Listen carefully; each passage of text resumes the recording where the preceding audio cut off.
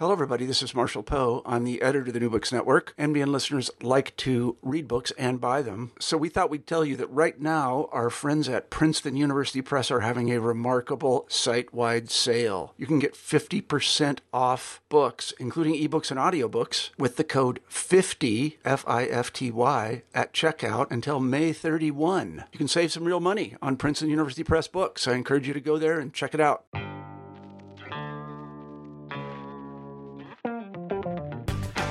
Welcome back to the New Books Network. I'm your host, Stephen Dozman.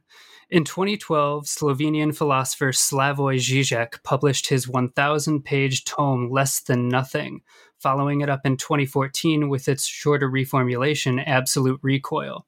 The books offered substantial reformulations of his own theories, but also in-depth engagements with a number of his influences, especially Hegel and Lacan. Joining me to talk about some of these developments is Adrian Johnston, author of A New German Idealism, Hegel, Žižek, and Dialectical Materialism, from Columbia University Press in 2018. Adrian Johnston is Distinguished Professor and Chair of the Department of Philosophy at the University of New Mexico, and is a faculty member at the Emory Psychoanalytic Institute in Atlanta.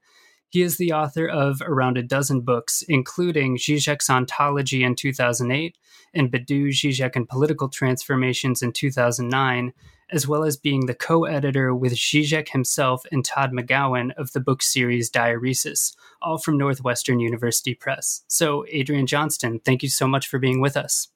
Well, thank you so much for inviting me. I'm very much looking forward to our discussion. Yeah, so before we dive in, we usually ask guests to kind of introduce themselves and kind of talk about a lot of their main academic interests. Obviously, Žižek is a key one for you, but it also connects, or you kind of connect it to a number of other fields. So could you kind of give listeners a sense of what your overall philosophical interests are? Yes, well, starting with Žižek as a point of reference, what he and I share most in common are our set of interests and a commitment to interfacing those with each other in a systematic fashion. And so for both of us, there are three main orientations that we each conjure with, and that we seek to weave together in various ways. And that would be German idealism, so Kant, Fichte, Schelling, Hegel, and some of the figures surrounding them. Secondly, Marxism, so the Marxist tradition from Marx and Engels themselves all the way up through the present. And third and finally, Freudian and Lacanian psychoanalysis. And these three European intellectual traditions or orientations are crucial for both Žižek and myself. And we are both interested in developing a systematic philosophical framework that is grounded on an ontology informed by all three of these sources. And in terms of, some of my other interests that are related to, what I've just sketched, I, in the past decade or so of my work, have spent a lot of time looking at connections between this project of a systematic philosophical framework with an ontology and theory of subjectivity, bringing together these three European sources of inspiration, interfacing this with on the one hand, the natural sciences, and for me, particularly neurobiology. Žižek has become increasingly more interested in and committed to engaging with quantum physics. And then also, of course, contemporary political theory. So the connection between this kind of philosophical framework and both science and politics keeps me busy, let's say, and will probably keep me busy for a good number of years to come in terms of my ongoing research work. Yeah, you've definitely got a lot to work with. So to kind of get things going and dig into the book, it's pretty technical, so we can't cover everything, but I want to kind of tease out some of the key arguments. So to kind of start off, Žižek's attempt to recover and kind of reanimate Hegel throughout some of his more recent texts involves an attempt to recapture not just the moves he was making, but kind of understand them in their own intellectual context. And in the spirit of recovering this context, you spend some time in the beginning of the book kind of unpacking, kind of in the wake of Kant and to some degree Spinoza, the discussions going on between like Schelling and Fichte and Jacobi. Can you kind of unpack what the major questions were at this time that Hegel would be intervening in? Yes, but I want to make a prefatory remark that I think will be very helpful for addressing a number of the subsequent questions that you have prepared for me. And Hegel is an extremely interesting case in terms of a canonical figure in the Western philosophical tradition. It's been noted several times by commentators that basically, if someone utterly unfamiliar with our cultural context, with no knowledge of the history of philosophy or history of ideas more broadly, were to be presented with a representative sample, a kind of sizable cross section of philosophical literature in which the name Hegel is mentioned or even features centrally, that this person, whether someone with no knowledge of the culture or say an intelligent alien, were to read all of these things about Hegel, that the most reasonable conclusion that this individual would reach would be that there were many different philosophers who all happened to be named Hegel. And in terms of Hegel's reception from his own lifetime up through the present, he is rendered in just a teeming multitude of incommensurable fashions that, for example, in the 1830s and 1840s, that, of course, Marx and Engels emerged out of the Berlin-centered young left Hegelian group. But, in terms of politics, there were, far right, far left, and everything in between, versions of Hegel. In terms of thinking about Hegel's relationship to religion, there's readings that run the gamut from he is a particularly virulent and insidious atheist to he is an orthodox Protestant, who's looking to make Protestant theology, the very ground of philosophy itself as a discipline. And again, everything in between. And of course, his name has not only divided people politically from the 1830s through the present, but you also see in terms of the subsequent trajectory of Western philosophy, that Hegel is very much involved in the split that emerges at the turn of the previous century between the analytic and continental traditions, with analytic philosophy originating in part as a virulent reaction against 19th century British Hegelianism.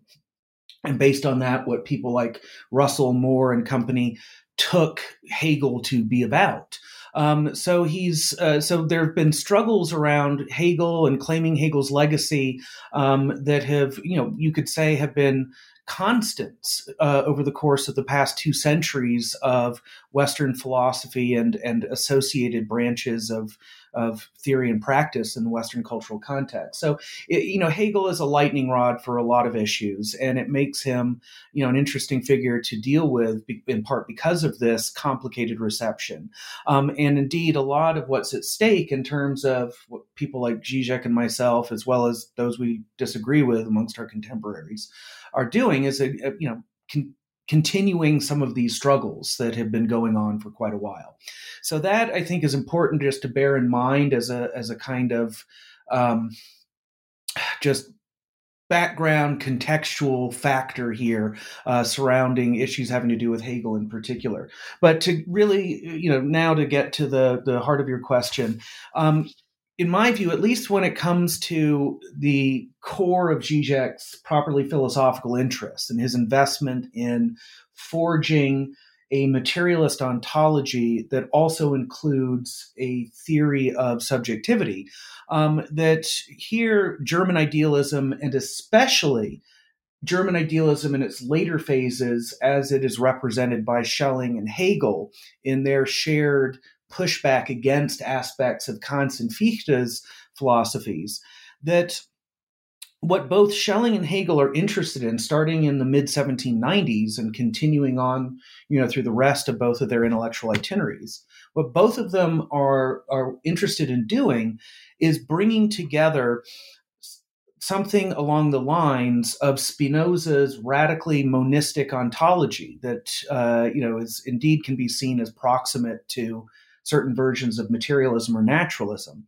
How to commit to an ontology that is radically monist in the vein of Spinoza's metaphysics, but to do so in a way that, unlike with Spinoza, does not result in a kind of hard-nosed determinism and subject-squelching reductivism that says that the only thing that really exists is this trans-individual, impersonal, anonymous substance, whether Spinoza calls it alternately God and nature, and that human subjectivity as involving individuated agency, a capacity for reflective deliberation, self-determination, etc., that human-mindedness and like-mindedness and the agency that seems to be involved with that all of that is an illusion, and that when we penetrate the veil of appearances, when we see through this facade, we realize that it's just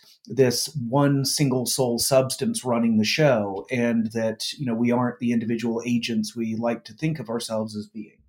And in the wake of Kant and Fichte, Schelling and Hegel want to find a way to affirm this model of autonomous subjectivity that is central to Kant's and Fichte's philosophies, but in a way that can be rendered compatible with something Kant and Fichte reject, which is a kind of ontological monism a la Spinoza that would indeed be compatible with materialist or naturalist sensibilities. And so this compatibilism, this bringing together of, you might say, material substance and human subjectivity, Schelling and Hegel are both after versions of this, and this is central to Zizek's work as well. And taking into account after Hegel and Schelling developments such as Marxism and psychoanalysis as part of this. And Hegel puts it in the form of a slogan early on in the preface to his famous 1807 Phenomenology of Spirit. Hegel talks about the need contra just an unqualified Spinozism. Hegel implores us to try to think substance also as subject. And that, I think, is a nice formulation of what Zizek and myself are after as well. And simply put, you might say that what we want is a materialism with a subject rather than materialism as we often think of it in its more reductive guises. It says our sense of being minded subjects is an illusion that can be dissolved by present best science or what have you, and that we can see that it really is just anonymous, impersonal matter in motion, and anything over and above that is just, a sterile epiphenomenon. Yeah, so, right. One of the most important aspects and one of the first things you kind of pick up with Zizek's reading of Hegel is his claim that Hegel ontologized Kant, although you also kind of point out how he kind of wiggles around. But this was one of the most kind of central claims to your first book on Zizek about 10 years ago. Can you kind of unpack what it means to kind of ontologize Kant or move from Kant to Hegel? Well, I with good reason, I strongly suspect that some of Zizek's qualifications or apparent rejections of this language about Hegel ontologizing Kant, this first surfaces in Less Than Nothing from 2012. And by that point, he, of course, had already read, some of the earlier renditions of his work that I had put together, such as Zizek's Ontology from 2008. And I think that, he got worried that there might be something misleading, or at least potentially misleading, in that formulation. And so in what you're asking about in A New German Idealism, I address this new kind of oscillation or qualification that pops up in Less Than Nothing. And I think that it's not that he's rejecting what I meant when I, in my previous work, described, his version of Hegel is centered on this idea of ontologizing Kant.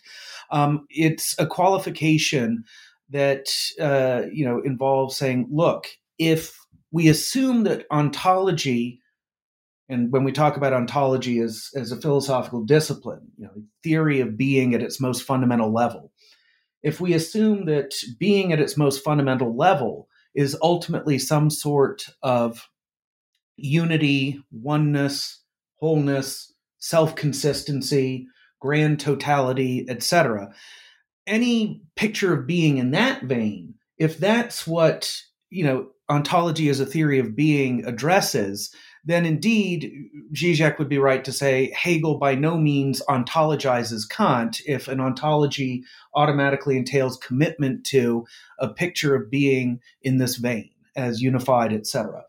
But as Zizek knows full well, there are certain ontologies. For instance, his another of his favorite references, the contemporary French philosopher Alain Badiou, who attempts to develop an ontology based on post-Cantorian transfinite set theory, the mathematical discipline that in the guise that Badiou favors it is what's called the Zermelo-Fraenkel axiomatization of set theory. But, Badiou, having recourse to mathematics and specifically set theory, wants to develop a theory of being as pure multiplicity and as devoid of any kind of fundamental unity or underlying oneness. So, you don't have to automatically think of being as one, all, whole, total, etc. when you do ontology. But if you assume that ontology has to presuppose or posit this kind of picture of being, then you would have to say, no, it's not correct to say Hegel ontologizes Kant, because what Hegel does, and this is what Zizek, I think still holds as a central move all the way up through his present work. What Hegel does is he takes the entire second half of Kant's Critique of Pure Reason that is entitled, Transcendental Dialectic. And whereas for Kant, whenever we run into anything dialectical that involves antagonism, conflict, contradiction, incommensurability, irreconcilability, etc., Kant thinks, well, anytime you encounter that at the level of thinking, that means that you are definitely stuck within the confines of thinking as separate from being itself, independently of our thinking. And so for Kant, it's a key assumption in his first critique that if we encounter deadlocks internal to our thought, if we find that, we're confronted with incommensurable propositions about the nature of reality, well, that means that we failed to actually gain access to reality independently of our thinking. And we're instead stuck, boxing with problems that are, within the shadow theater of our mental lives as separate from being apart from us. And, what Hegel does is that he indicates that Kant, even against his own epistemological strictures, Kant presupposes a picture of being that assumes that, among other things, it doesn't contain any inconsistencies, that it is devoid of conflict or incommensurabilities, that being is fundamentally at one with itself. It's entirely consistent. It's a seamless, integrated web.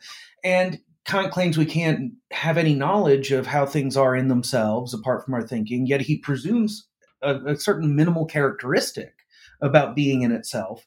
And Hegel, by problematizing Kant's very manner of attempting to maintain this strict distinction between thinking and being, ends up, to his own satisfaction at least, and I think to Zizek's, demonstrating that no, in fact, being itself, apart from thinking, also contains these dialectical elements. And in that sense, then, we could say, Hegel indeed ontologizes specifically the dialectics that Kant brings to light in the first critique. I think that description Zizek would still agree with, despite saying, well, if we assume that the being that's at stake in ontology as a theory of being is free of contradiction, self-consistent, etc., then we shouldn't say that Hegel ontologizes Kant. Okay, thank you for that. One of the most, kind of moving on, one of the most important elements you then turn to in Zizek's recent work is the nature of appearance as opposed to immediate perception. So can you kind of unpack these two terms and what sorts of implications you draw for the relationship between beliefs and reality? Yes. Well, the point of reference in Hegel's corpus here, the key moment, in Hegel's body of work, would be the first three chapters that form the first major section of Hegel's 1807 Phenomenology of Spirit. And those first three chapters starts with, what would seem to be most immediate and straightforwardly given in terms of experience. So this is a phenomenology. It starts with experience. And seemingly for Hegel, the most elementary, simple, zero-level form of experience is what he calls sense. And it's sense a la this opening chapter on quote-unquote sense certainty. And that for Hegel, if we take, for instance, the most simplistic, non-philosophical, even anti-intellectual standpoint, and assume that, all right, here is the world just immediately disclosing itself, and that sense would be the idea that, what I register, in terms of my sensory perceptual capacities, that I don't even theorize that. I just take the contents of sense to simply be reality as it is, just, there presenting itself, and, in sensing it, I know it, and that's that. And then Hegel proceeds in chapters 2 and 3 to show that this seemingly unproblematic, utterly unsophisticated, not at all philosophical, metaphysical, etc., naive realist immersion in the world as disclosed by sense, it ends up, having to, when it thinks through what it's trying to claim about how things are, that it's driven to adopt a very different set of attitudes towards what previously it treated as straightforward sense content. And for Hegel, for instance, let's take the term sense and appearance. And indeed, we'll use this in order to address the question about appearance. So, for Hegel, there's a big difference between if I just take what I am experiencing in terms of sense as simply, this is reality and it's immediately, disclosed to me and it is what it is. It's self-evident, there it is, full stop.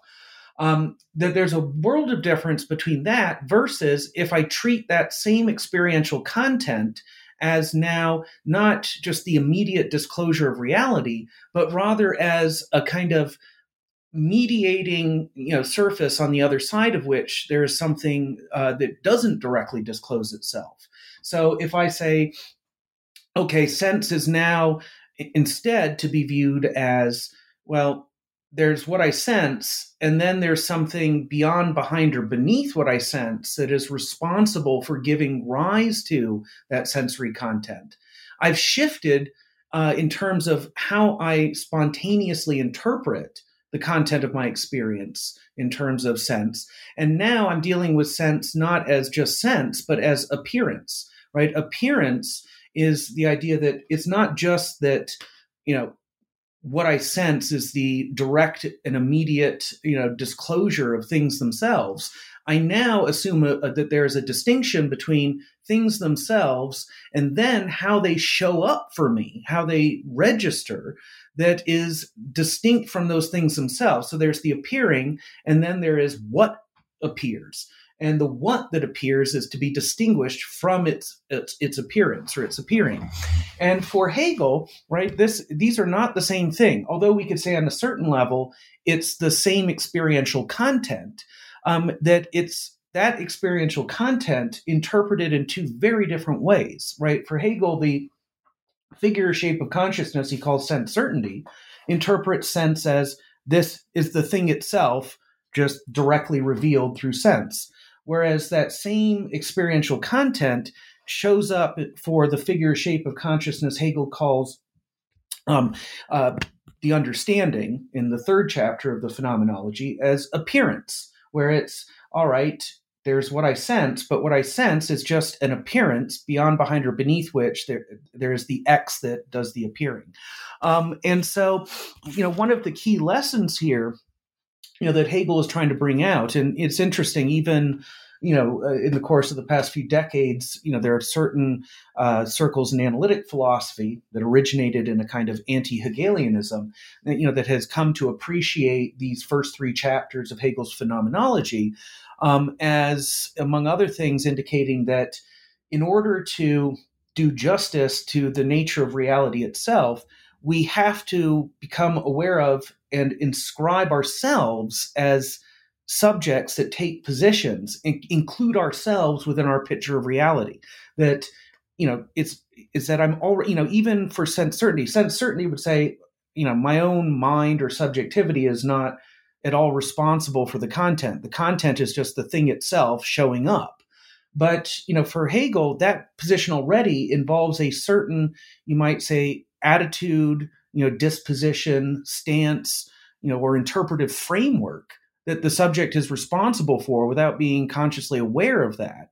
And that, of course, throughout the Phenomenology, the different figures or shapes of consciousness begin to, bring out ever more forcefully that our own subjectivity, even in what appears to be the most objective, neutral content, that we are part of the picture of reality, of objective reality, and that it shows up for us in the ways that it does, thanks to how we position ourselves, how we interpret the content, etc. And, this is, of course, for Zizek's project of including, subjectivity as an irreducible moment, within his metaphysical framework. This is one of the things that he is, extracting from this famous opening section on consciousness and the phenomenology of spirit. Right. So moving on, you kind of start to pit various kind of contemporary variations of Hegelianism against one another. Starting off, you argue there are kind of three main possible starting points for reading Hegel: being, essence, or concept. You put Zizek and Pippin against each other. You argue Pippin starts with the concept, Zizek with being. So to start with Pippin, you write he has kind of a Kantianized, deflated account of Hegel. This is kind of following in Charles Taylor's footsteps, who kind of gave us a Hegel that was more friendly to the analytic Anglo-American philosophical tradition. Can you kind of explain what this deflated Hegelianism is? Yes, and before I do that, I realized very quickly, and I can be quite brief about this, I forgot to address your question about belief in reality that was part of the previous set of questions. And, what I could say about that is, simply, for Hegel, as I just talked about him in terms of the opening chapters of the Phenomenology and Zizek, it would be that our own beliefs are part of the very reality that we are attempting to formulate a picture of. And so, the idea of a reality that we could get at separate from our beliefs would be, nothing for us. And that more, but at the same time, it's not that, our beliefs are, some sort of, transcendent, separate, reality, or not even a reality, just, something that, is or could be bracketed off, from, the reality we're trying to describe, that internal to the ontological dimension, as part of it, are our very beliefs about, this dimension. And so, Hegel, the Hegelian sensibility that's crucial for Zizek here is that, as you could put it for Hegel, the notion of the concrete apart from the abstract is itself the height of abstraction, and so like the idea of belief as abstract, separate from reality as concrete, would itself be, a peculiar sort of belief that isn't really tenable, and that, the only really defensible option from a Hegelian standpoint is to, find a way to make explicit for ourselves and spell out how our beliefs are part of the very reality that they are beliefs about. and to have a more robust picture of reality as including within itself beliefs about reality. But that follow-up out of the way. So, in terms of deflationary Hegelianism, perhaps the best way to begin answering this would be to say a little bit more about the history of this sort of approach, going back to, as you correctly point out, Charles Taylor's 1975 hulking tome, simply entitled Hegel. In that work, Taylor, the position Taylor takes is that, yes, Hegel did have a metaphysics, but it is a ridiculous, implausible, outdated worldview or perspective that is best left in the dustbin of history.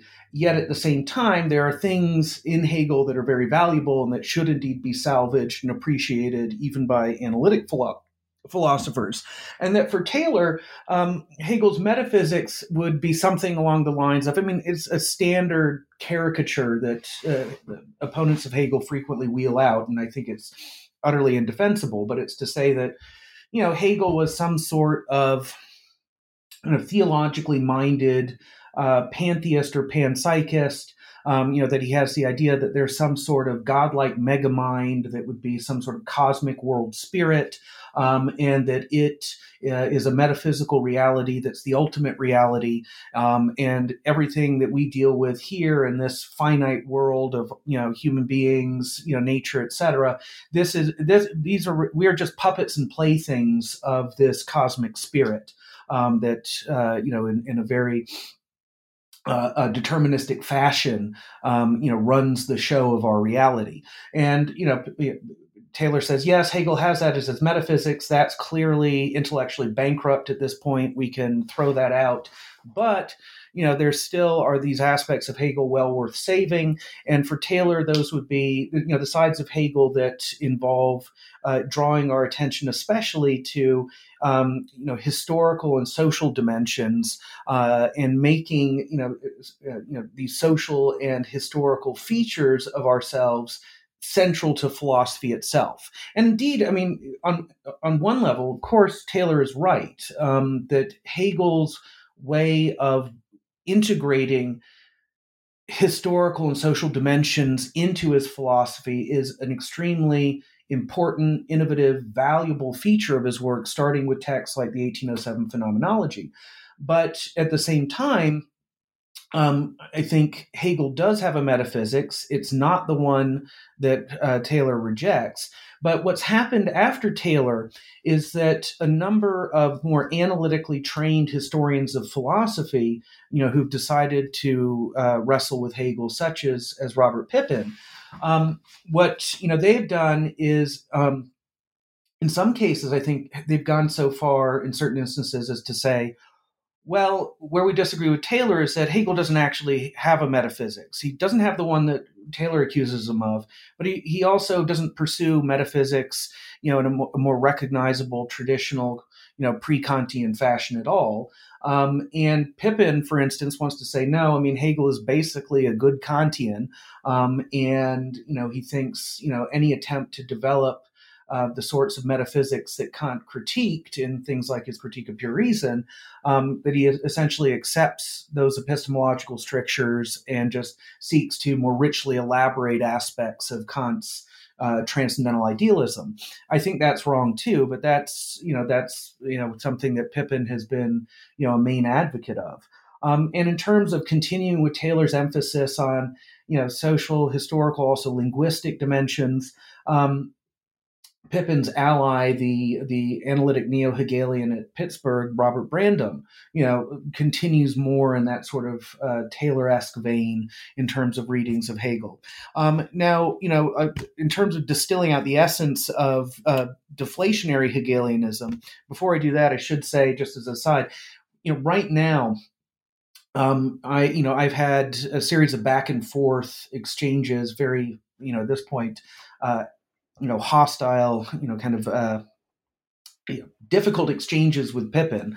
But I just had a lengthy essay come out in the Warwick Journal of Philosophy entitled "The Difference Between Fichte's and Hegel's Systems of Philosophy, a Response to Robert Pippin," which gets into these issues in relation to Pippin's very recent book on Hegel's logic, as well as to a lesser extent Brandam's 800-page tome on Hegel's phenomenology that just came out earlier. Spirit of Trust, right? Spirit of Trust, right.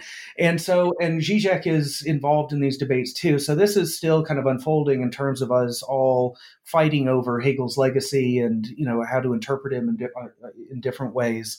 But with the kind of analytic deflationary Hegelianism that is a lowest common denominator amongst figures like Taylor, Pippin, and Brandam, you might say that this would involve reading Hegel as an anti-realist who doesn't think that we can make knowledge claims, valid and legitimate knowledge claims about mind-independent reality, as an anti-materialist who wants to treat our subjectivity, our mindedness and like-mindedness, what he calls Geist, spirit, as utterly separate and distinct from what we take nature to be, so pronounced anti-naturalism,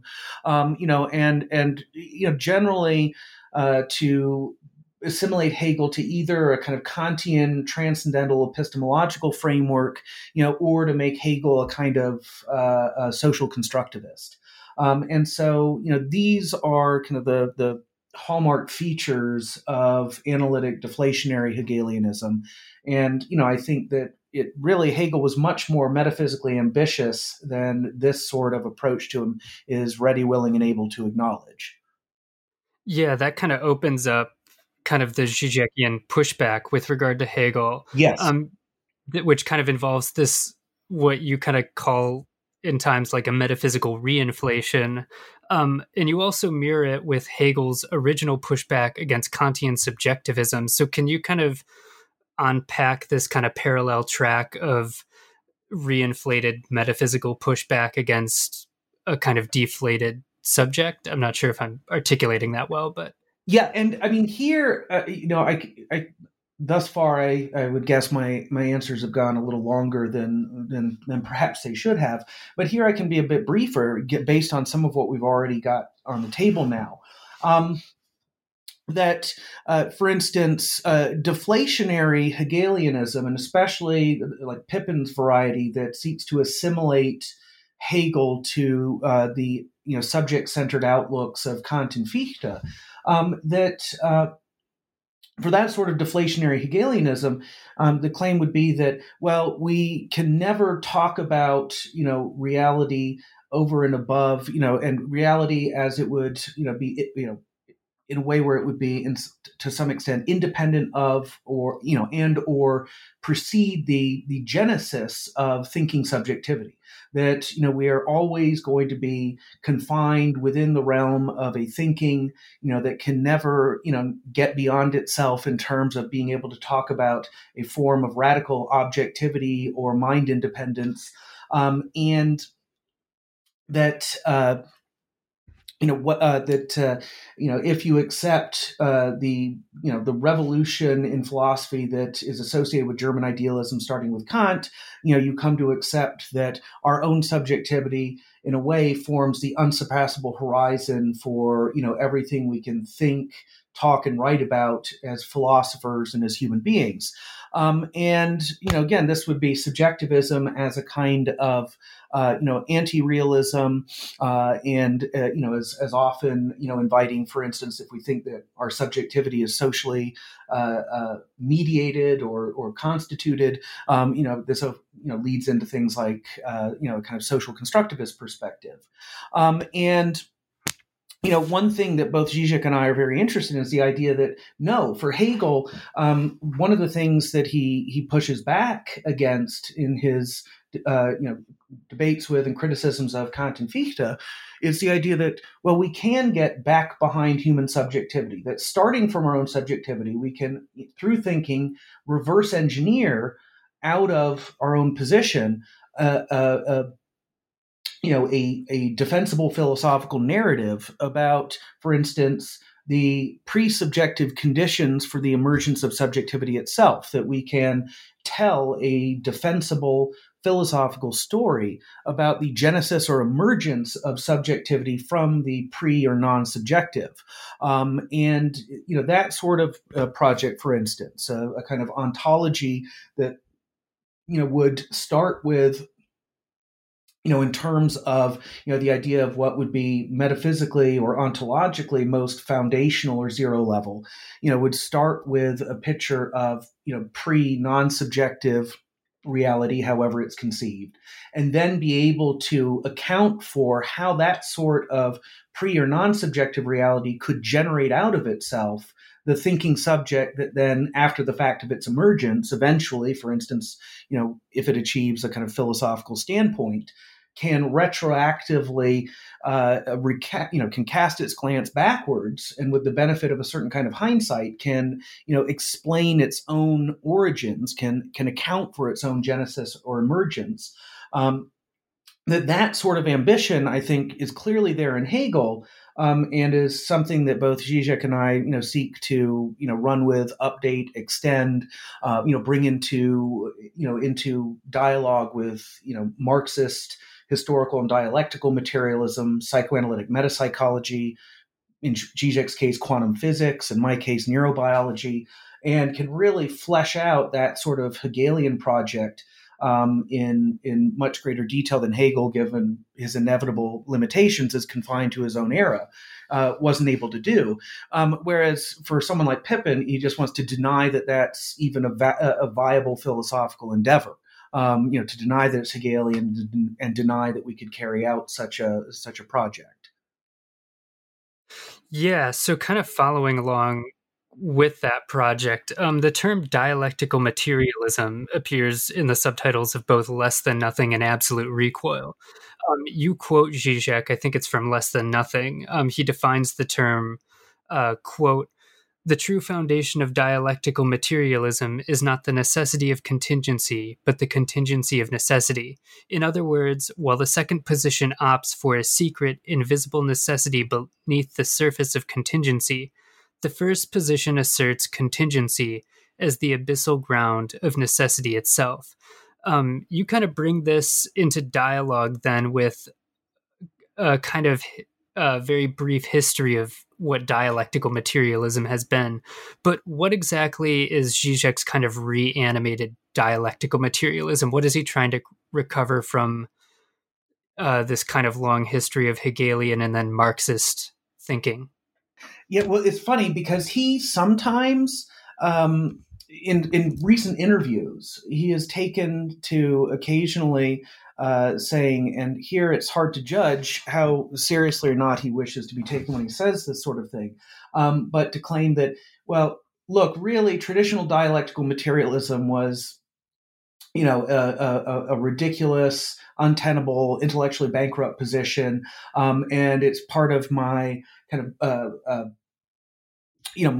contemporary, Marx-inspired political provocations to lay claim to this mantle, to redeploy it, and when he says that, I think, okay, this is not really doing full justice to even traditional dialectical materialism, starting with Marx and Engels themselves, and so, in some of my work, I've sought to actually go back to the history of the Marxist tradition, and to, in particular, the development of a dialectical materialism, which, whereas Marx, of course, doesn't forge it himself. I mean, Marx develops a framework that comes to be called historical materialism, which is centered on, as per what Marx really devoted most of his mature working life to, is centered on a critique of political economy, and specifically an analysis of capitalism and how it emerged out of prior history. And Marx then, in terms of his materialism, it's a materialism that focuses on human beings and their social existences. But of course, Engels, already in collaboration with Marx, seeks to look at, well, how Marx's theoretical framework of historical materialism, which Marx brings to bear on human beings and their societies, how that could be broadened out into a more all-encompassing materialist worldview that could also deal with pre and non-human nature over and above human beings and their social realities. And there's a very complicated history to the development of dialectical materialism, starting with this Engelsian ambition and continuing up through the present. And it's an issue which, for instance, has been a big bone of contention between, if you go back to the early 20th century, the very split between Western Marxism and then, Eastern Soviet varieties, goes back to Georg Lukács's 1923 magnum opus, History and Class Consciousness, in which there are swipes at Engels and there are claims that historical materialism actually should already indicate that Engels's attempt to broaden it into dialectical materialism is misguided, because we can never deal with nature itself, only nature as it features within human societies and with their ideologies, etc. And so Engels regresses to this, naive, pre-Marxian, even pre-German idealist realism, and this, there's no prospect of us having a materialism talking about nature apart from society. Just give that up. And the Soviets in 1924, condemn Lukács for an idealist deviation here. They, starting with Plekhanov, Lenin, etc., they were already very committed to pushing forward with the development of a Marxian materialism as interfaced with especially the natural sciences. And, this was central to developments of Soviet Marxism and also to, Mao's version of Marxist materialism. But, Western European Marxists generally took the early Lukácsian route that Lukács later recanted, but the Lukácsian route of just rejecting that as a dead end, as intellectual bankruptcy. And so there's all of this in the background. And, I deal with this. I had a book come out in September of 2019, the second volume of this 3-volume project entitled Prolegomena to Any Future Materialism. And the whole second section of that book, deals with this complicated history in terms of the development of dialectical over and above historical materialism. But Zizek, one of the things that he's interested in doing, in the formulation you quoted and similar ones, is that he sometimes essentially makes the move of reducing dialectical materialism, or what he calls dialectical materialism, distilling it into basically a doctrine about modal categories. So when we talk about contingency and necessity are both modal categories. They're forms of modality. And it's clear that Zizek wants to, when he's not just being tongue-in-cheek and saying, I'm just using the phrase dialectical materialism to provoke people who want to see me as a crazed Stalinist or what have you. When he's using it more seriously, nowadays it's very clear that he wants to say, yes, what it ultimately boils down to is this prioritization of contingency over necessity, that reality at its most fundamental, basic level is a realm of the contingent rather than of the necessitated. Now, this is related to an interesting development in his recent work. So his most recent major philosophical text that appeared last year as well, in 2019, Sex and the Failed Absolute.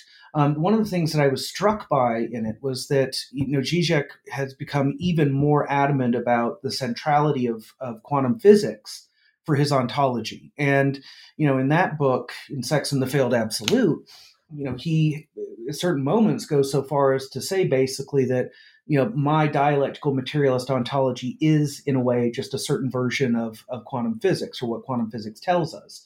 And here I think you can see the connection between boiling down dialectical materialism to a doctrine of modal categories, and in particular to asserting the primacy of contingency over necessity, with the appeal to quantum physics. Because Zizek's rendition of quantum physics in these contexts, it's to say, well, you have this, at the most fundamental level, this indeterminacy. You have, this kind of flux in which, things are open, in which there is no, one and only, necessitation ruling in terms of entities and events.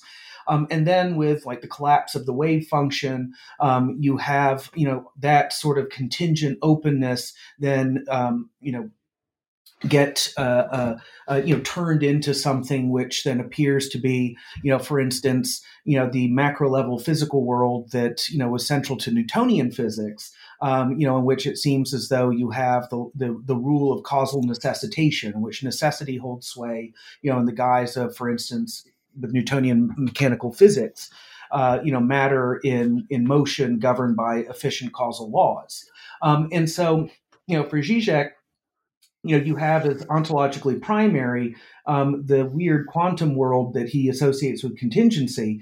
And then at the level of a secondary derivative necessity, you have, through the passages like the collapse of the wave function, you have, come into the picture a reality which looks more like, necessity has priority over contingency. But for Zizek, that's kind of a secondary reversal of a more primordial condition.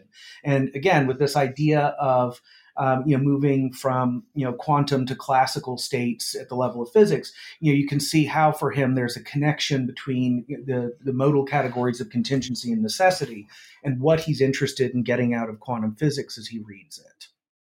Now, for me, I should say, apropos what dialectical materialism was, one, I don't think that Zizek is interpretively fair to it. I think that there's a certain amount of exegetical injustice in some of his dismissals of it. But what I think, moreover, it was not itself, historically speaking, if we're just being careful about the history of ideas, it was certainly not wedded to this project of making the pair of contingency and necessity, the essence of a materialism qualified as dialectical. That what it was, I think, really the lowest common denominator of the different permutations of dialectical materialism developed by everybody from Engels through, a certain Althusser, et cetera, is that it is more in line with, and here it's strange to me Zizek doesn't draw on this more, it's more in line with this Hegel-inspired project that Zizek also is committed to, of being able to offer an account of the emergence of subjectivity out of material reality, like how we get the genesis of a number of things that going up to and including ourselves as minded and like-minded subjects, how to account for that, starting with the flat monistic reality of the physical universe alone prior to the rise of life, sentience, sapience, etc. So the pursuit of a kind of a non-reductive, somewhat naturalistic materialism that would, also allow us to, for instance, account for the compatibility between our freedom and the necessity of the whole sway in reality. That this sort of project was really what I think traditionally dialectical materialism was after. And so, to me, there's a lot in there that, in fact, is very close to what Zizek himself is pursuing, despite the fact that he's now come to, be a little, it seems, cautious or hesitant about fully embracing the label, even though he uses it a lot. And then also having this very austere, kind of surprisingly reduced version of it, in which it's just a matter of asserting the contingency of necessity rather than, any other combination of modal categories. Yeah, he definitely can be a bit hasty in places. Kind of moving on off some of these themes, a lot of the debate here revolves around Hegel's understanding of actuality, partly because he's got this famous kind of quip about the rational being actual and the actual being rational, which would seem to imply a certain conservative politics of like, it is what it is. And obviously that doesn't fit well with Marx or Zizek, who are much more progressive. You write, quote, for Hegel, much of what happens to be the case in his given status quo is merely there or exists, but is not fully real qua actual. So this is a very different understanding of actuality. Can you kind of unpack Hegel's understanding of actuality in it, how it resides for you and Zizek, on the side of revolution rather than reaction, as you put it. Yes. Now, of course, actuality is for Hegel also a modal category, and that Hegel has a well worked out doctrine of modal categories in his mature logic, and the logic is divided into the doctrines of being, essence, and concept. So into these three books, and it's the very last stretch of the second book, the Doctrine of Essence, in which Hegel delineates the basically what is metaphysically foundational, what is most basic to the categories that are modal categories for us at that point. And he signals, and this is part of why we are given warnings by Hegel himself, that his infamous, notorious proclamation about the relationship between the rational and the actual is not saying what is typically taken as saying, which is, this is especially by Hegel's critics, this has consistently been construed as saying that essentially, Hegel is there in this privileged academic position with his chair at the University of Berlin, and at the time, you had this very reactionary Prussian government that was seeking to turn the clock of history back to before 1789, and the aftermath of the French Revolution, that was part of the Germanic reaction against French influence, as involved in the Napoleonic Wars, that, this was taken as Hegel pronouncing a philosophical benediction over the Prussian authorities, that, that their reign and, all of the measures that they were taken was to be accepted not only as, well, this is what we have to put up with, but rather this represents the height of historical development, the most rational social order. And Hegel gives us various warnings that he should not be taken in that way. One of them has to do with him saying, look, when I say, when I talk about what is actual, I'm not using this word casually. It has a very precise sense that, you can look up if you turn to my logic. But here, I think it's easier to focus on the historical and political dimensions to answer your question most readily.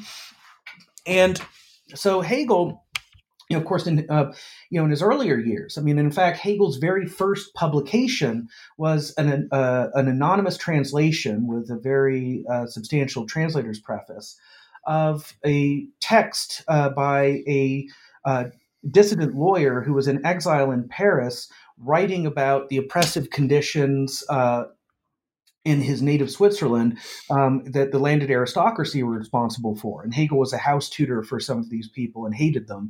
And so I think part of his revenge against his employers was to translate and publish this text denouncing them as, these, horrible, repressive exploiters of the people. But Hegel's very first publication is a kind of progressive, one might even say radical political text. And throughout much of his, pre-1821, because this line about the rational and the actual occurs in the 1821 Elements of the Philosophy of Right. Prior to his Berlin period, it's very clear that, among other things, Hegel is with certain reservations, but nonetheless overall very much an enthusiast for the French Revolution, very in favor of the sort of liberty, equality, fraternity, progress that revolution represented and promised to spread to other parts of the world, including the next door German-speaking world. That you have a very progressive Hegel. In fact, he every year on Bastille Day, he would, in mixed company, publicly toast the storming of the Bastille, even, in Berlin, where you had this, reactionary, repressive atmosphere where that was a risky gesture and could have gotten him in trouble. And so you have these factors. And then how do you square that with the idea that, he is, pronouncing a kind of philosophical benediction over the Prussian authorities? Well, one way to get at this is to say, look, following Hegel's clues that he gives us, look, for him, historical actuality, and there's lots of evidence in his political writings throughout his career. Hegel thinks that, well, historical actuality is what even in the Philosophy of Right, he calls the kind of inner pulse, or sort of, the core sort of lifeblood of history as it is unfolding. So, in a given present, in a particular, current socio-political context, that there will be some aspects of that context that are very much expressive of a powerful general thrust in a certain socio-historical direction. But it's never the case that, that the dominant thrust is so dominant that everything that's part of your context is an expression of it. That there will be a whole scattered series of other elements of any given situation that will be part of your social contextual present, but that are perhaps, for instance, vestiges of an earlier form of social life that's already dying out, or that will be mere kind of anomalies or outliers. For Hegel, like if we took all of the, elements of, our social circumstances, and then if we looked at the history of our society and we plotted all of its elements, we would see that, they can be scattered all over the place, but then there will be some that cluster around, a definite line of directed movement, that there will be some sort of thrust that is tending in a certain direction. And Hegel, it's clear, even when he says the actual is rational, the rational is actual, that, Hegel is, in his view, actuality here, the central thrust of social history, is on the side of things like the French Revolution. And yes, the Prussian reaction to that exists. It's there, but it is fighting a losing battle. It is at best just delaying the inevitable. It is, Hegel, talks about mere existence or being there, Dasein. And he says, he provides all of this evidence that for him, this kind of conservative backlash in places like Prussia against the, gain and the progressive march of human freedom represented by the French Revolution, that he thinks, the things like Prussian reaction are doomed eventually to be swept away. Yes, they exist. They're here. They're around us. But time is not on their side. The wind of history is blowing against them, and they will eventually be swept aside. And that, I think, is really his picture, right? It's also this makes sense of the fact that in the same period, when he's teaching the philosophy of right in Berlin, he also is teaching what were then his very popular courses on the philosophy of world history. And toward the end of that, Hegel in his lectures on world history, when talking about the French Revolution, that is perhaps the most lyrical, rhapsodic, just intoxicated, enthusiastic language that he uses to talk about the French Revolution as this glorious new mental dawn in which all rational minds rejoice, etc. It's clear that he thought that was going to overpower these resistances to it that, you were seeing, for instance, in those parts of the former Holy Roman Empire that were fighting to, again, turn back the clock to before 1789. Yeah, so before getting back to Zizek, you kind of continue this extensive exploration of actuality, especially in his book, The Science of Logic. He offers 3 subvariations of actuality: contingency, relative necessity, and absolute necessity. Can you kind of unpack these kind of subvariations? Well, what when I was thinking about this line of questioning, what I feel would perhaps be most important is, more than anything else, is for me to pan back to a bigger picture level. Of course, as you know, in A New German Idealism, in the book itself, I walk readers through all the nitty gritty, textual details in this part of. We can return immediately to Zizek if you would prefer that. No, I think that there's something very important in this line of questioning that I want to make sure to speak to. Sure. And it takes us back to where we started, really, in terms of, struggles over, Hegel's legacy, interpretive fights over what, the proper name Hegel even stands for. And one of the typical pictures, really caricatures of Hegel, that is commonplace, and that, again, someone like Charles Taylor, has recourse to, but, that has long been part of the less sympathetic reception of him, is that, Hegel is often taken to be, in a way, something along the lines of a kind of post-Kantian Leibniz. And by this, I mean, a thinker who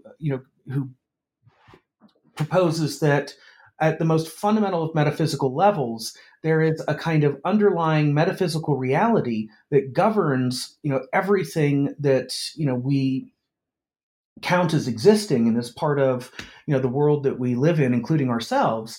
And that, that this underlying metaphysical reality that runs the show, that, we are really just, the playthings of, it is something along the lines of an all-powerful God that dictates a certain necessary course to to how reality shows up and how it unfolds. And that, in Leibniz, you have this, this strong teleological theodicy. You have this idea of, this world is exactly as it is and cannot be otherwise, based on God's perfection and having created the optimally good, best of all possible worlds. And that the course of events, even when these events seem to involve things going horribly awry, ultimately are part of this, pre-arranged, orchestrated in advance, dictated as a matter of necessity ahead of time, metaphysical framework that, guarantees that, this indeed is is the Leibniz who was justifiably lampooned as Dr. Pangloss in, Voltaire's Candide. This indeed is the best of all possible worlds. And so, the idea of the primacy of necessity, the notion that in terms of modal categories, the most fundamental level of reality that we can, delineate as grounding everything that is, that we can make as metaphysically or ontologically foundational, is a matter of necessity, of ironclad determination of whatever sort. And in revisiting Hegel's doctrine of modal categories in the logic, what I'm interested in showing at that point in the book is the idea that Hegel is at all committed to any sort of valorization of necessity as the category, at least in terms of modal categories. That Hegel is some sort of necessitarian, determinist, etc., as he's often misperceived as being. That if you read his account of modal categories in the logic with the care that text demands, you find that, in fact, not only is that inaccurate, it's a 180-degree inversion of the truth. It gets things completely backwards.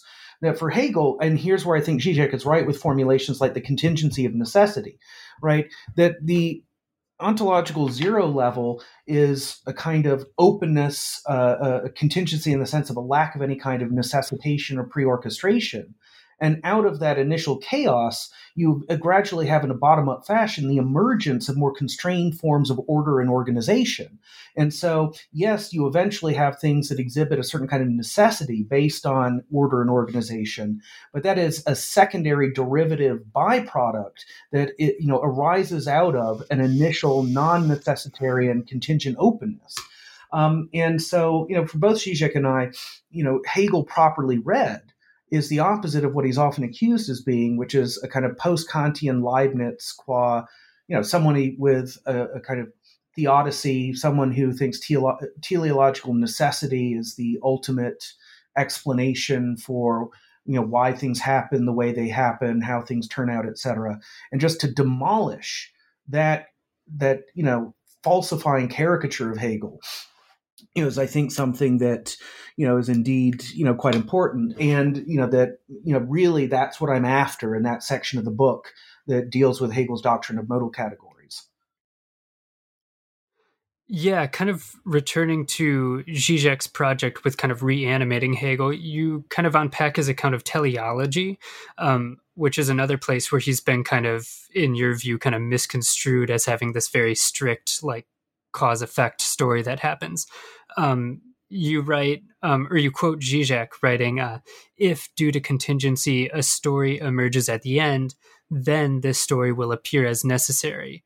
Yes, the story is necessary, but its necessity itself is contingent. Can you kind of unpack what Zizek's doing here and what you're kind of picking up? Yeah, and just I can begin with unpacking that exact formulation of Zizek's that you just quoted, and then there's a few other things that I think ought to be added.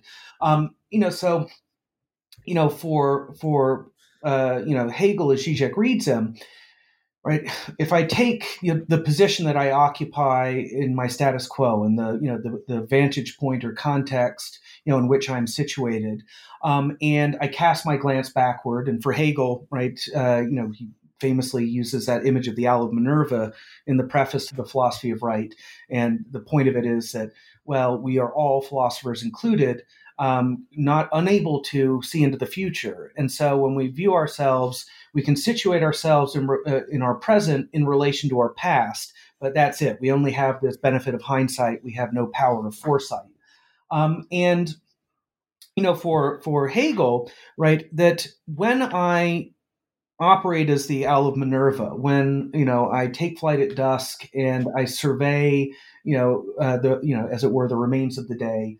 When I survey what came before, look at the past, that for my present and hence my perspective or position to be what it is, that the past had to have unfolded in the way that it did, right? That I would not be the I that I am at the present, looking back at this past, if that past hadn't been precisely the past that it was, right? So there's the idea that at least for my retroactive gaze, that past is necessary, right? But it's necessary only in retrospect after the fact. In other words, as history leading up to my present was unfolding, there was not some sort of preordained necessity already at work in that sequence of events that determined ahead of time in advance that they would turn out that way. There was openness, there was contingency, there was not constrained by necessity set of possibilities. But once I'm situated at a particular point in the present, occupying a determinate position, inhabiting a particular, in this case especially, social historical context, in order for that present to be the present that it is, the past had to have unfolded as it did, although at the time of its unfolding, nothing made that unfolding in that way absolutely necessary, right? That's the gist of the argument that Zizek is making in formulations like the one you quoted. There's certainly that, and of course, when we even talk about Hegel's view of more concretely human social history, or what he would call sometimes world history, that Hegel, it's very interesting. There's this lengthy, in terms of his lengthy introduction to his popular lectures on the philosophy of world history. At the end of that introduction is a separate section entitled "The Geographical Basis of World History." And there, Hegel says, look, different human groups scattered in different places around the earth started off on unequal footing, and they happen to just find themselves, by the accidents of their emergence, tossed into climates, environments, geographies, etc., that, for the different groups presented very different sets of opportunities and obstacles, and that, some groups had certain resources, others not, etc. And then Hegel says, look, I mean, that's just a contingent crapshoot. That's a roll of the dice. And that starting from that initially very contingent givenness of differences in geographical settings, that different human societies get up and running that then come to have very different, histories and then interact with each other in fateful ways. And, for Hegel, even though you could say once human social history gets up and running on this basis, there comes to be some, you might say, laws, loosely speaking, some sort of general structuring tendencies to how those histories, unfold once they're up and running. That those, laws of history are themselves, even if they seem to have a power of necessity, are ultimately contingent because they are the secondary emergent byproducts that are generated by this initial, again, random crapshoot of geography. And so, these sorts of things are very important to bear in mind in terms of approaching Hegel. Another way I can flesh out, this sort of argument about Hegel that, you get with Zizek and that, I'm also invested in, like with Hegel's phenomenology of spirit, right? It's sometimes, with justification characterized as a kind of philosophical Bildungsroman. This is a sort of educational odyssey of what Hegel calls consciousness up to, at the end, absolute knowing. And many readers of this text think that, all right, this, with Hegel as a kind of, teleological necessitarian thinker, that there's some sort of metaphysically preordained itinerary that consciousness is fated to run through, and that it makes sure that consciousness inevitably achieves the standpoint Hegel calls absolute knowing, and that all of this was already, as it were, written in the stars, already decided in advance by perhaps some sort of cosmic godlike megamind. And that I don't think is the case. I mean, for Hegel, in the phenomenology, with each figure shape of consciousness that creates problems for itself, that gets itself entangled in dialectics, in Hegel's sense of wrestling with self-generated contradictions, nothing for Hegel guarantees in advance that progress will be made beyond the deadlocks and impasses that a given figure shape of consciousness drives itself into. But for Hegel, of course, he's writing in the early 19th century, the Owl of Minerva is already implicitly part of Hegel's perspective here. For Hegel, it just so happens that after a certain number of permutations of these different figures or shapes of consciousness have historically unfolded, we can see how they can be put in relation to each other, where one of them is, in a sense, the successor of another because it resolves the problems that were particular to that other shape. But it's only because history happens to have gotten to this point where there have been certain figures or shapes that have come on the scene that have dealt with problems that other shapes created for themselves. That allows Hegel to tell this story with the benefit of hindsight. But just because there's a certain retroactive necessity in the sense of, for there to have been progress, it had to have been the case that certain problems were resolved in certain ways. That doesn't commit one to saying that it was already from the get-go necessary, fated, guaranteed that when particular human perspectives ran into self-generated problems, that something would come along that would resolve those difficulties. It just so happens that after the fact, we know that happened, but it wasn't guaranteed beforehand. Yeah, so kind of following up this question of kind of teleology, you end this chapter reflecting on the plight of progressive political movements today. And Zizek is kind of famous for his continued commitment to kind of a Marxist communist push, and that means kind of different things at different times for him, but generally he's still committed to this sort of large scale transformation. So how does Zizek's reinflated kind of non-teleological Hegel help us make sense of this long string of kind of political defeats and backlashes, as well as thinking about potential transformation? And maybe just answer the first, we'll kind of get to the transformation and overcoming later. Yes. Well, here, implicitly in the background of what Zizek is doing here is, a set of developments which trace back to Western Marxism in the first half of the 20th century.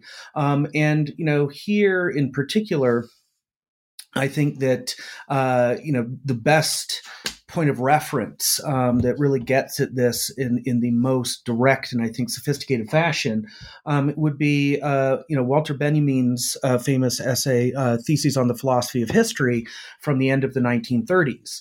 And in that text, Benjamin, among other things, talks about what he calls a weak messianic power, and what he is doing is that he is recasting Marxism in a way that takes into account the particularly discouraging experiences of the stretch of history from Marx's death in 1883, up through the rise of fascism in Europe and the outbreak of the Second World War, and Benjamin, and along with Benjamin, certain other Marxists, Western Marxists of this period, are also making moves along these lines.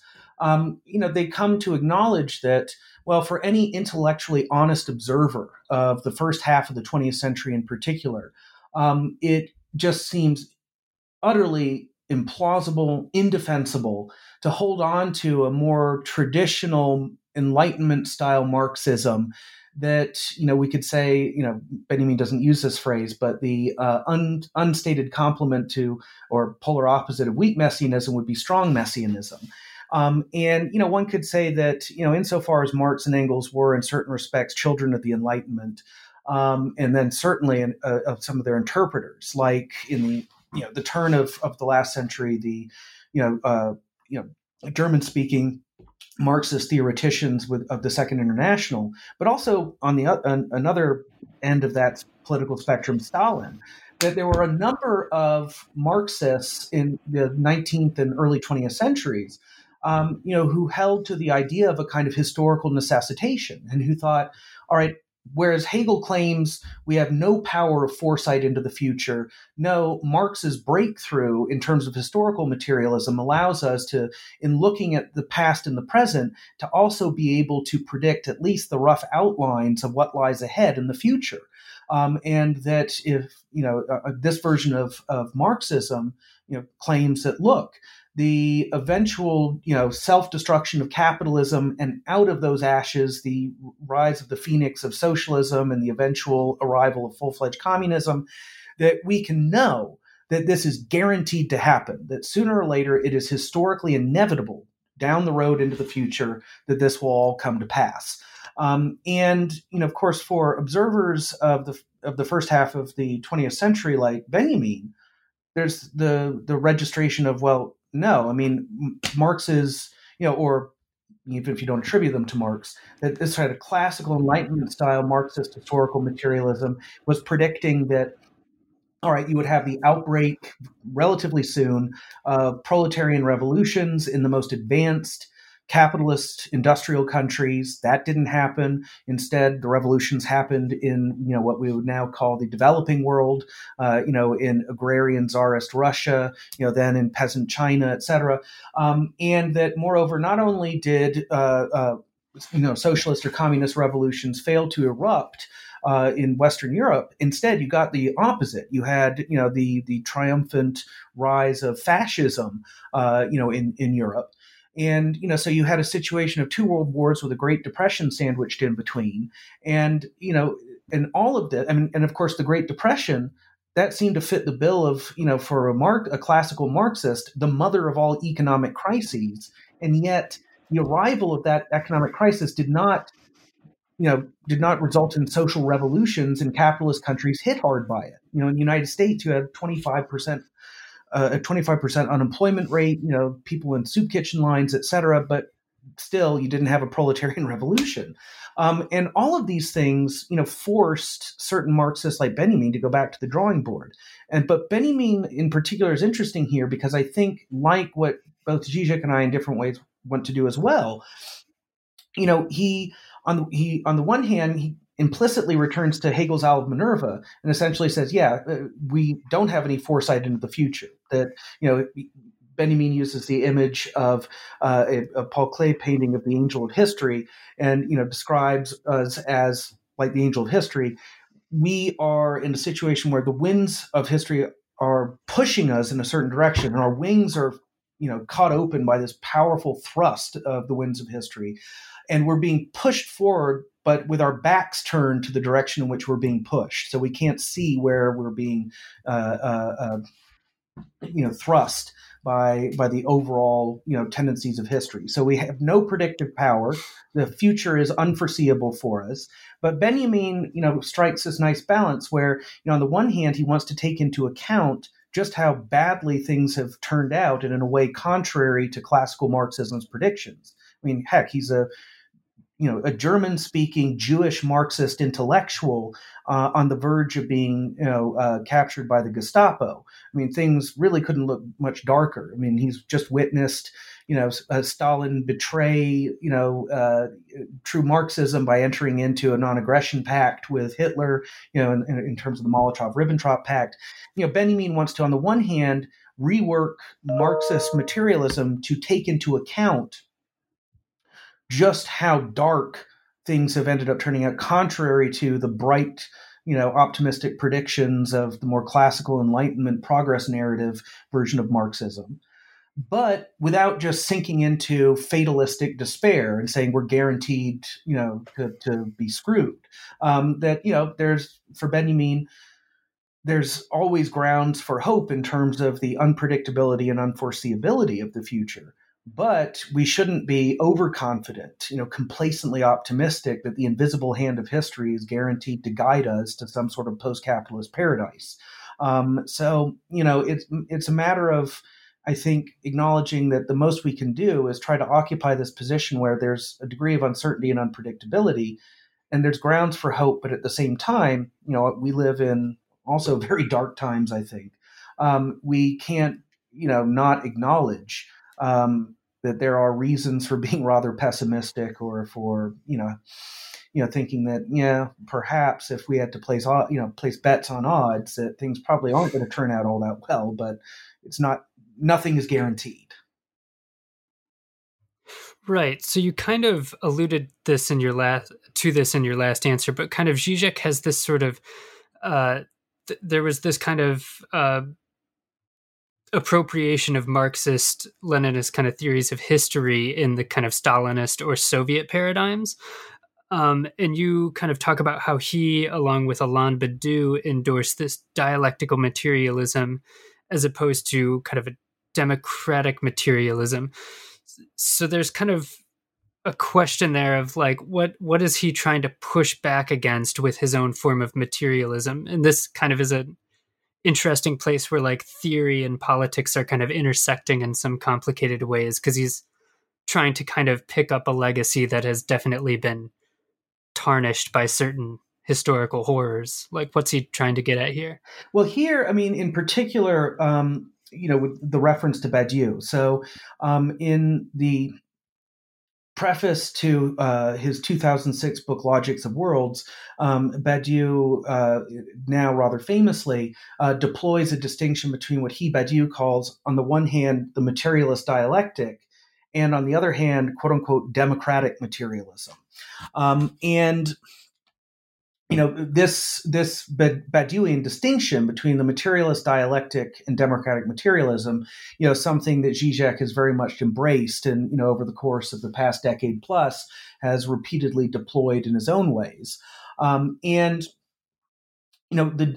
central gist of this distinction, as Badiou draws it when he first introduces it in this at the start of the second book of his Being an Event project.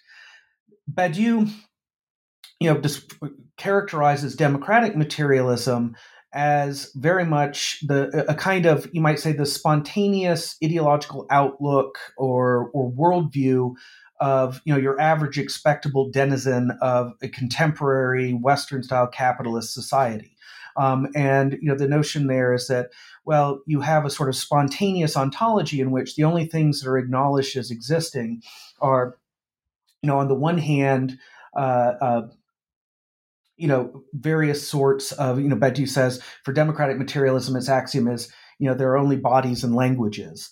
And, what he means by bodies there, it would be, well, there are, for instance, not different types of living beings. There are individual human beings with their bodies, and these bodies are, marked by things like, race, sex, gender, etc. So you have, all of these bodies which, bear these markers that are taken up by non-Marxist, forms of identity politics on both the right and left. And then, say there's that, and then there's languages. And by languages there, Badiou means really different social universes, right? With the idea that, human language is kind of some of the core scaffolding for, everything we associate with, what we count as our social, cultural, et cetera, existences. That we have an ontology in which you've got these different bodies that can be, taken as bearing these markers of identity. And then you've got these different socio-cultural milieus that we all inhabit. And that this is it. And that in particular for Badiou, this perspective denies that there are any kind of universals, that there is anything, timelessly, trans-individually valuable. It's a kind of, you might say it's a kind of relativism.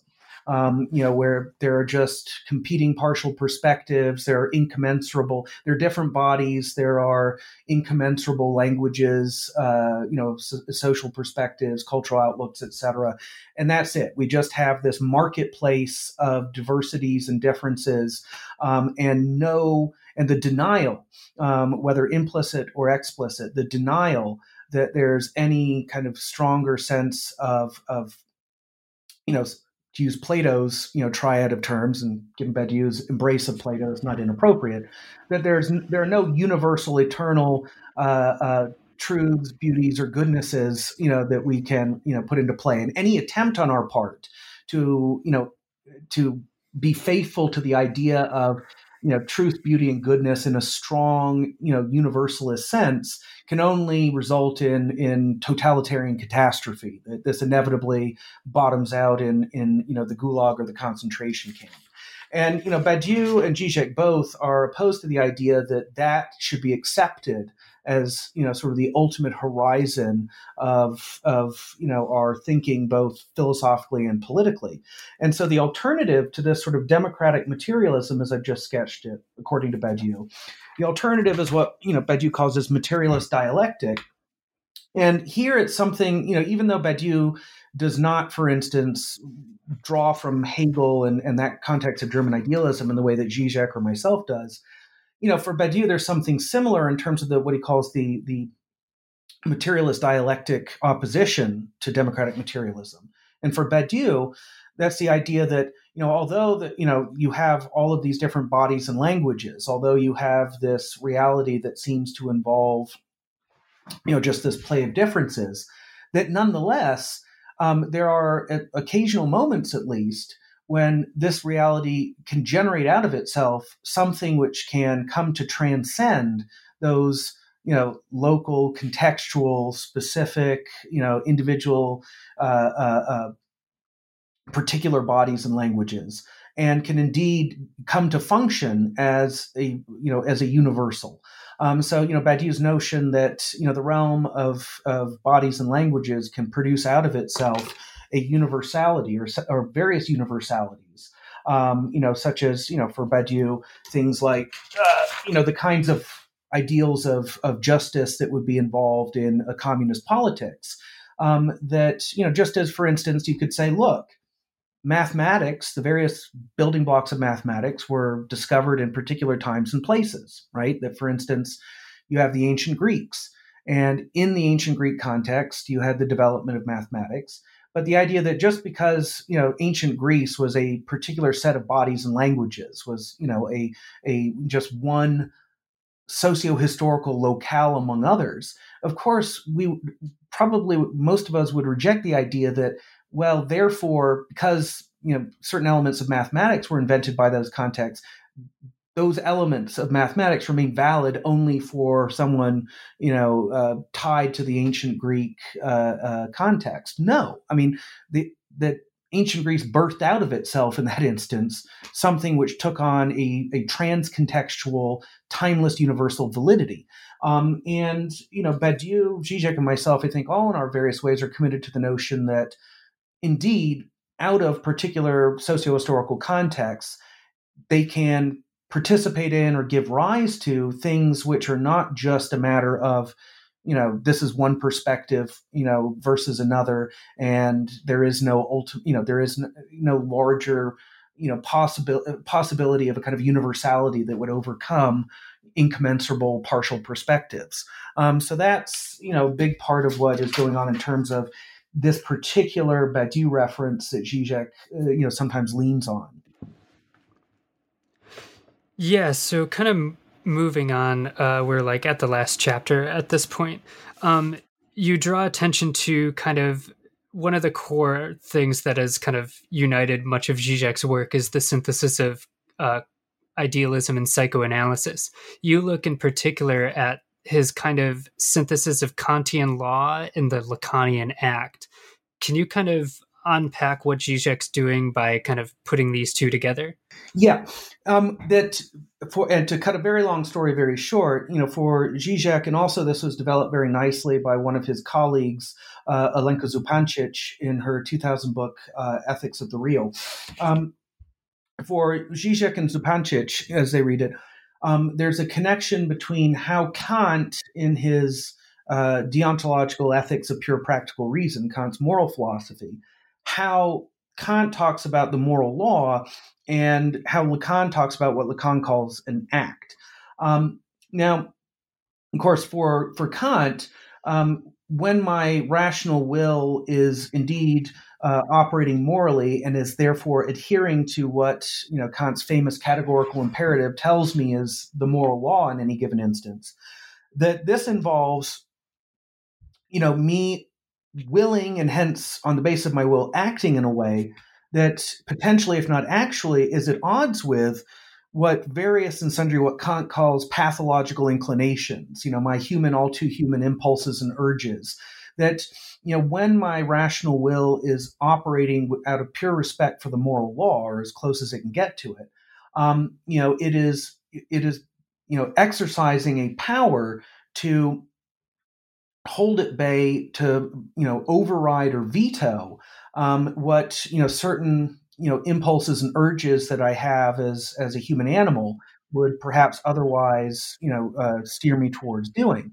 And so this capacity for me, for one side of myself, to, as we might put it, negate other sides of myself, for my rational will adhering to the moral law, through that law negating the influence of these other parts of myself that Kant associates with my human, all too human nature, my pathological inclinations, that there's a link that the Slovene Lacanians like to draw between this and then Lacan, in especially his seminars of the mid to late 1960s, and in particular, there's a still yet to be published in an official French edition seminar, the 15th, which was 1967 to 1968, in which in the opening sessions of it, Lacan develops a distinction between what he calls a mere action on the one hand versus an act on the other. And that when I'm merely engaged in action for Lacan, that is where I am engaged in performing certain instances of conduct that are fully compatible with and are just part of the normal run of things, that just the flow of business as usual. And in performing an action, I don't at all radically change or alter myself. I'm just continuing to be, the sort of familiar character that I am in my given reality. But for Lacan, sometimes, and without being able really for Lacan to consciously plan ahead of time for doing it, I will perform an action that is more than just an action, in that it's something which, once I have done it, it shatters the very coordinates of my reality and destroys my previous form of selfhood. That once I have as it were passed to the act, and I come on the other side of it, I don't come out of it the same, right? That it basically, using Nietzschean language, it breaks my life history into a before and an after. And that I become, I basically become a different sort of subject in the aftermath of a deed that rises to the level of what Lacan calls an act as distinct from an action. But, again, one of the common denominators with Kantiers is the notion that there is a part of ourselves that has this power to, in a way, negate what we typically are. And, in terms of business as usual functioning, the humdrum run of things, our self, character, personality, and even the kind of life that we are living that manifests itself in terms of, owning property, being in certain relationships, et cetera, that we do have this power, whether we consciously exercise it or whether it unconsciously comes into action, to radically alter or even destroy this selfhood and everything tied up with it.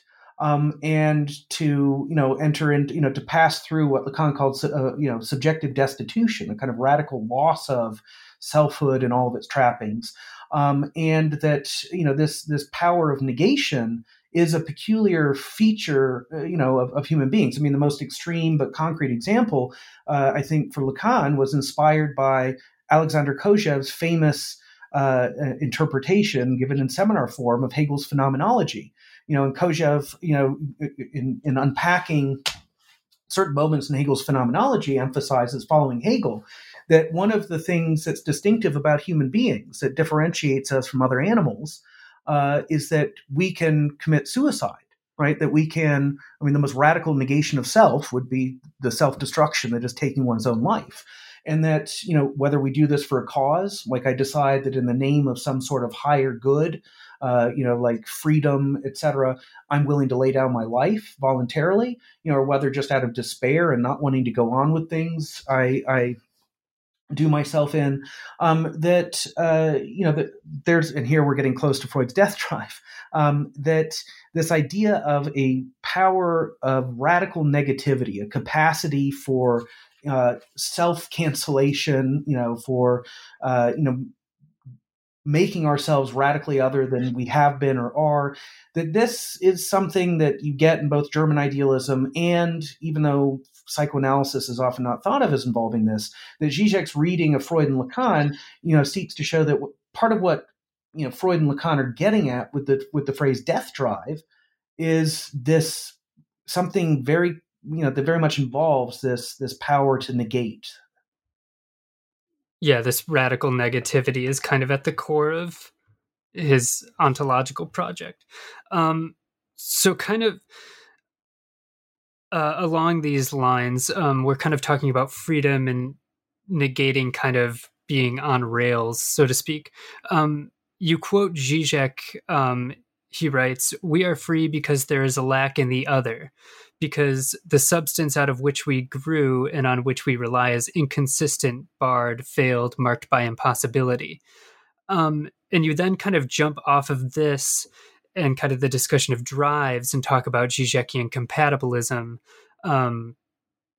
versus like neurobiological determinism a la Dan Dennett. So kind of how does your account of like neuroscience kind of fit in or supplement Zizek's ontological project? Yes. Well, when Zizek, says things like, well, reality has to involve certain, forms of inconsistency, that, substance has to be internally conflicted, et cetera, in order for us to be the free subjects that we are.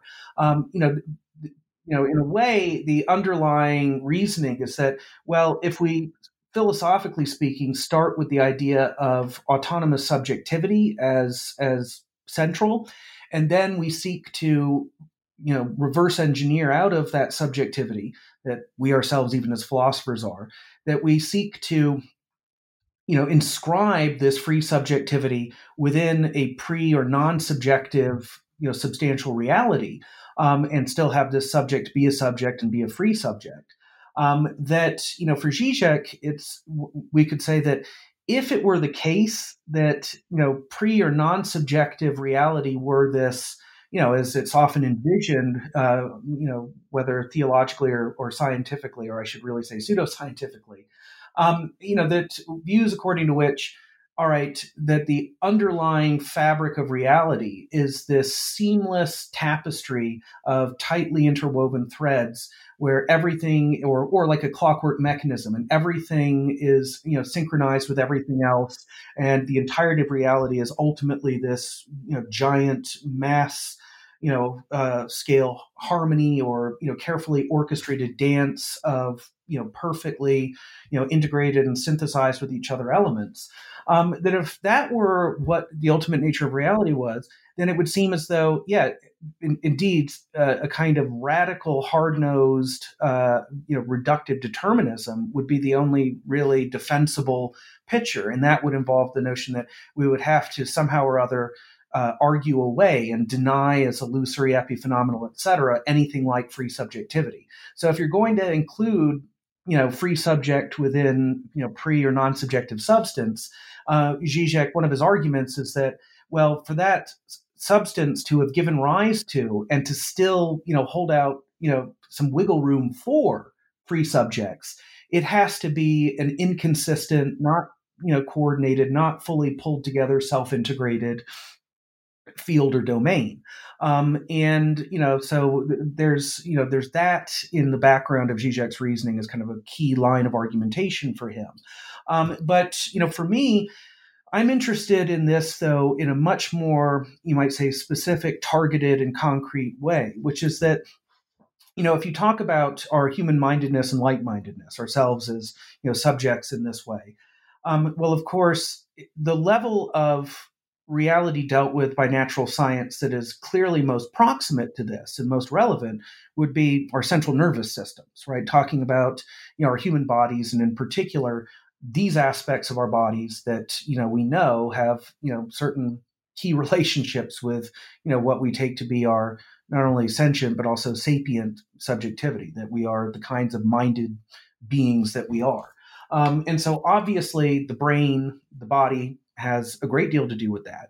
I think that, Zizek's intuition that we've just been talking about, that, he tends to articulate in a very big picture, very broad fashion, I think is works even better if you zero in on the interface between a theory of subjectivity, as both he and I are after philosophically, and neurobiology in particular, with the brain as, you might say, the part of physical reality, or of nature is dealt with by the natural sciences, most directly relevant to ourselves as subjects.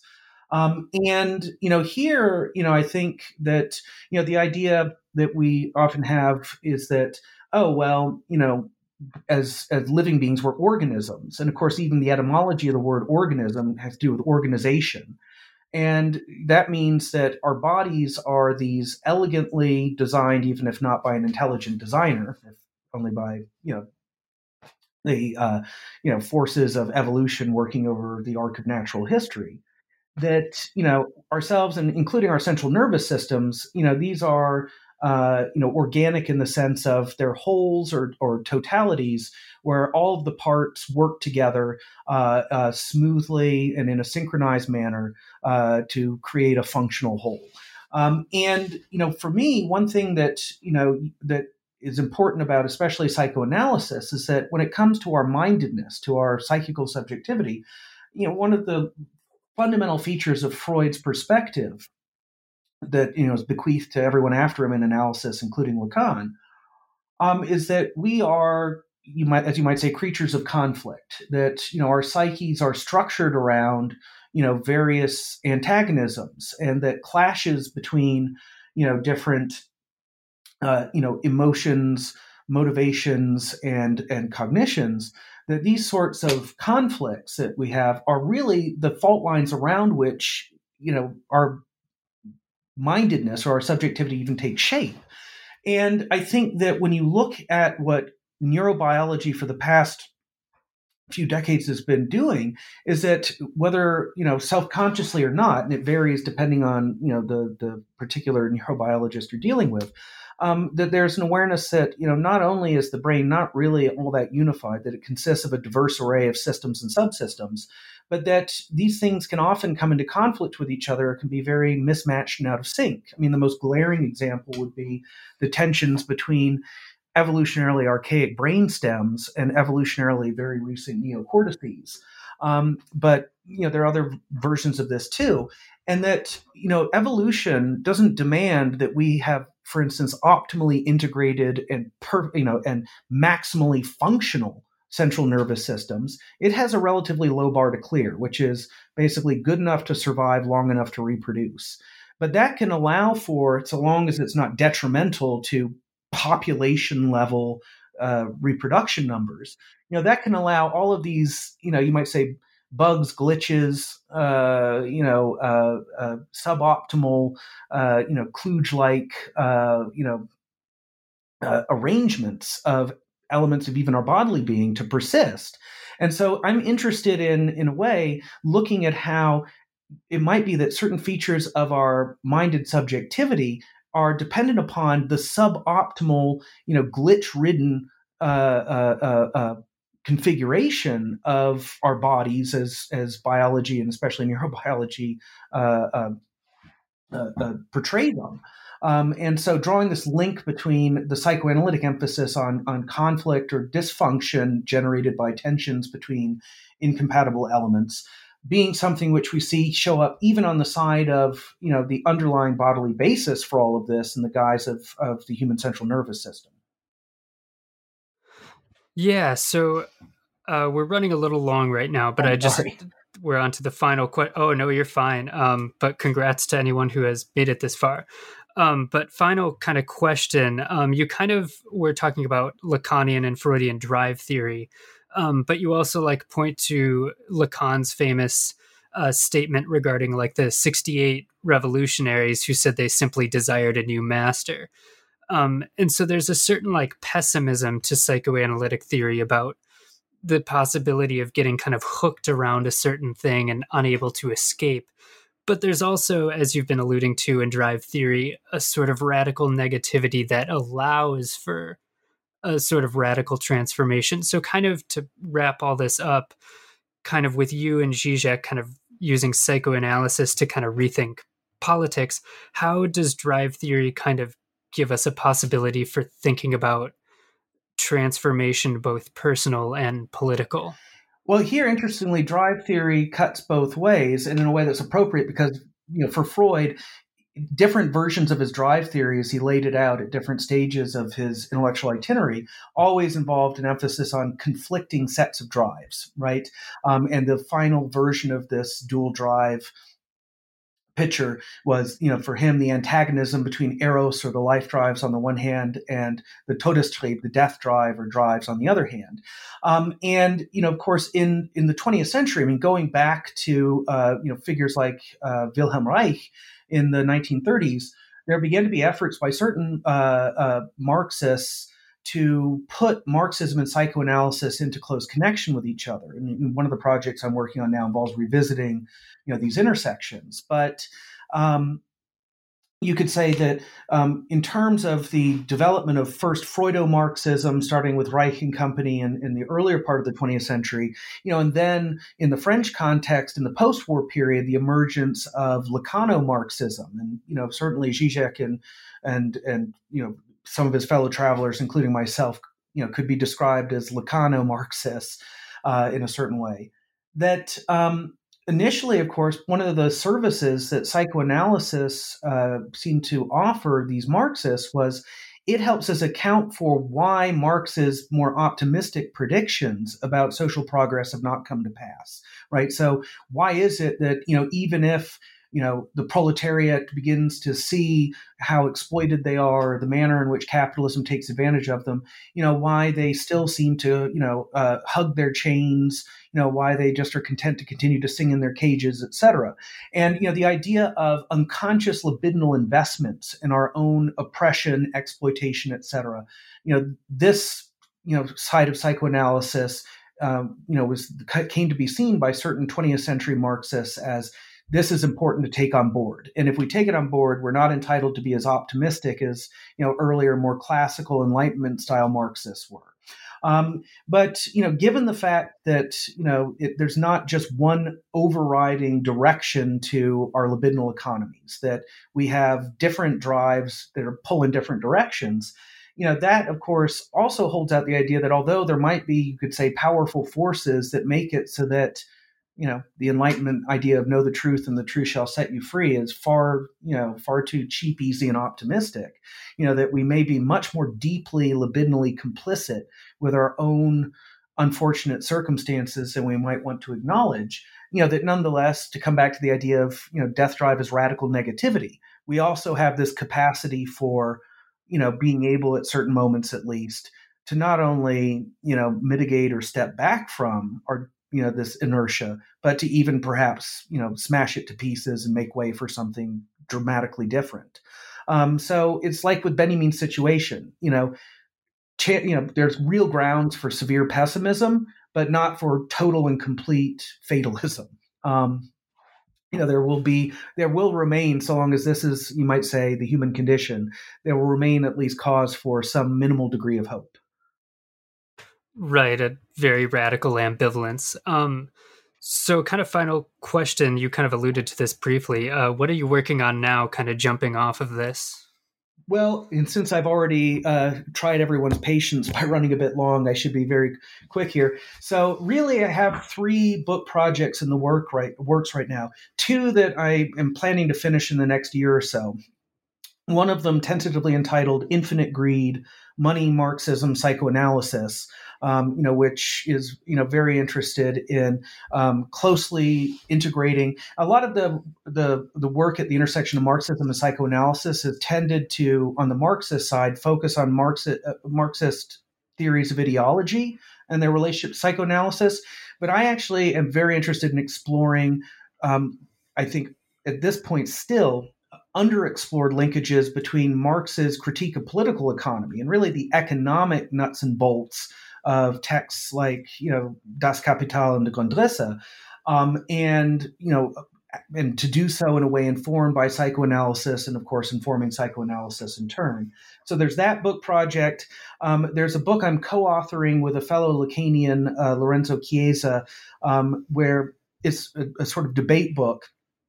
And in it, Lorenzo wants to argue that Lacan, given his hesitations about indulging in any kind of philosophical ontology, in terms of religion, is an agnostic, a very principled agnostic, whereas I want to argue that he's an especially radical sort of atheist. And so a debate about Lacan's relationship with religion, and one of us arguing he's an atheist, the other he's an agnostic.